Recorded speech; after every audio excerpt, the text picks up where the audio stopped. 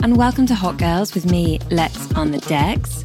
This is the show where we explore the mechanics of the music industry through intimate conversations on creativity and biography episodes exploring the lives of iconic artists.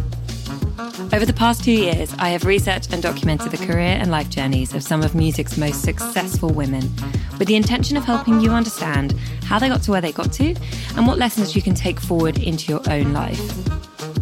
This is the first Hot Girl History episode of Season 5, and I'm kicking it off with a group who Queen Latifah says completely changed the game for women in hip-hop. They sold out arenas and really were the first women to do so. Salt-N-Pepa, a group with 2 women, a DJ and a male producer, Herbie. This episode will explore what they taught me about happy accidents. Let's go. Ladies, gentlemen, listen up. You're listening to Hot Girls with Lex on the Decks. we in the mix. It's fire. We're going. We on fire. From London for the world. Let's go in. On the 28th of March in 1966, a young girl named Cheryl was born to Barbara James, a bank manager in Brooklyn, New York. Meanwhile, in Kingston, Jamaica, Sandra Denton was living with her grandma. Sandra moved to Queens in New York when she was 6 years old. Her parents had actually gone over a couple of years before to set up the foundations for their new life in America. Cheryl would go on to be known as Salt, Sandra to be Pepper. Before they began rapping or working in hip-hop, the pair met while studying to be nurses at Queensborough Community College, which is in Queens, New York. Sandra had been performing since she was little, but her early love musically as a teenager was rock music. She used to listen to a lot of AC/DC and just kind of rock out. So she was a young creative. But if you'd met either of them at nursing college, you would never have guessed what they would go on to be. Cheryl and Sandra became really close friends, and they both got a job as telesales assistants while at nursing college. You get the sense that they were just regular but very playful young girls. It was through meeting a young creative called Herbie that they began spending more time in musical spaces. Herbie wanted to build a career in music and was already experimenting with music production. He'd had the idea to feature women on his beats rather than men, as was the done thing in the early days of hip-hop. This was initially for a college project, as he was studying record production. The first 2 women he wanted to work with fell through. And then the second 2 also fell through. He was talking to the new girl he was seeing and her best friend about it, and they said, try us. And that was the start of Salt-N-Pepa. At the time, Herbie was interning at a recording studio, so he would sneak Sandra and Cheryl in after hours, and the 3 of them would record their demo material there. Not really with a plan of what they'd do with it. As well as being a dab-hand producer and a sneaky intern, Herbie was connected. He had a friend named Marley Marl, who happened to be one of the biggest radio DJs in the States at that time. Herbie sent Marley the first solo track they'd created, which was called The Showstopper. And Marley was like, this is cool. He started playing it on the radio.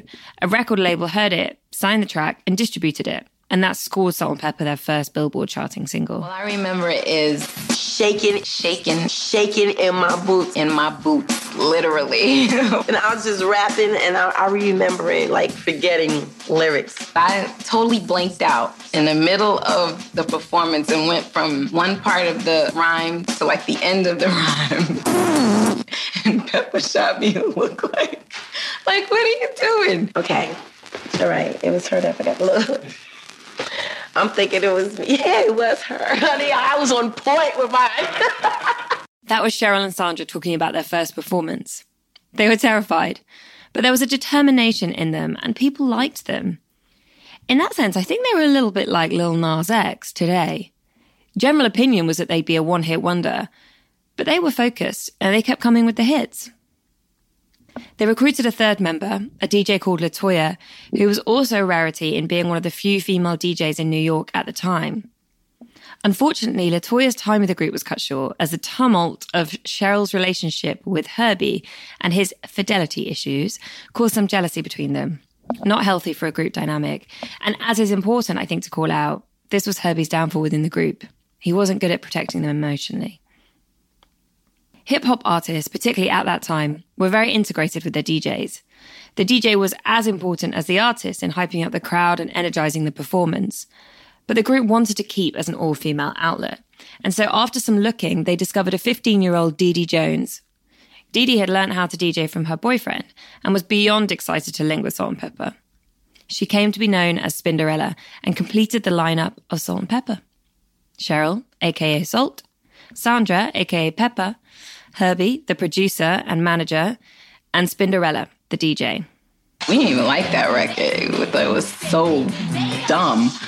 And so we were like, okay, we added Push It to our show. And the crowd was like, I was like, oh my God, we got a hit record here. In the group's string of happy accidents, a significant one came in 1987, when a DJ picked up the B-side to their single, Tramp, and created possibly the most lasting and iconic Salt and Pepper single of all time. His remix of Push It reached number 2 in the UK and sold platinum. It told the world Salt and Pepper were going nowhere and certified their brand of pop hip-hop. Their sense of self-assurance and fun that was trademark Salt and Pepper really came through in that song, and their follow-up album, Assault with a Deadly Pepper, went certified gold. That featured another enduring track, Let's Talk About Sex, Baby. This was in 1991, just over 3 years after Push It. The group remained popular despite not smashing the hits out. Their tracks endured and stayed in people's minds. Salt and Pepper never struggled. It was like a train ride to success. It never stopped. International traveling. The album which followed, Very Unnecessary, ended up being the best-selling album by a female rap act ever. It featured, What a Man, What a Man, What a Man. I don't know if it really sounded like that. The track What a Man, the collab with the R&B group In Vogue. But more critically for the lives of the artists, it came at a time when they realised they weren't making the kind of money they should be. Shoot was a single that became a game-changing song for Salt and Pepper because Cheryl and Sandra wrote it and found the beat. As the manager and lead producer of the group, Herbie had really been responsible for dividing up the pie, so to speak, and until this point, the girls fronting the group weren't making very much at all. They recut the pie and made sure at this point that they secured their bags. Being involved in the writing was critical in order for them to do this. They won a Grammy and signed a new deal with a label called Red Ant. It was big bucks for the duo, a little less for Dee Dee, which has continued to cause tension between the three girls. On to one unhappy accident. Unfortunately for the group, by the time their album was ready to come out, Red Ant, the label, went bankrupt, and therefore there was no budget to promote the record. They decided to tour to try and keep the energy up, but they went from touring arenas to struggling to fill clubs. And I just went home and I had another baby and I just lived a normal life and raised my family with my husband. And then I got bored. I got bored. So, I said this was going to be an episode in happy accidents. And that's because, unlike many of the great women in music, Salt and Pepper weren't classically trained. They didn't have focused mindsets on making it in the industry. Not initially, anyway. They generally learnt their initial skill sets through people they were dating or hanging out with. But there are still things we can take away from them. The first being the power of friendship and female bonds. The boys came and went, and various other people in their lives, but Cheryl and Sandra had a bond that's lasted their entire life and career. They've been able to work together really brilliantly and maintain not just a friendship, but something beyond that. Secondly, to secure your bag, don't just be the artist. Get writing credits, get production credits. If you want to make the money, honey, that's what you gotta do. And finally, have fun. When you see them in an interview reflecting, their career feels light. It feels fun, and there were trials, but when you look at Salt and Pepper, you realise it's very possible to have a successful career without being super intense with it. So thanks, Salt and Pepper. And thank you guys for listening, and have a great week. And then we did a verse where we said we go together like Salt and Pepper, and people started calling us Salt and Pepper. So we was like, yes, that's it. And we are the yin and the yang. You know, it's so ironic. We're so much alike in so many ways, but we're the total extreme opposite. So we go at it. How many fights did y'all get on? Yeah, y'all had to get on. We had no fist fights. Let me tell you why. Because people call her the bruiser. I am no fool.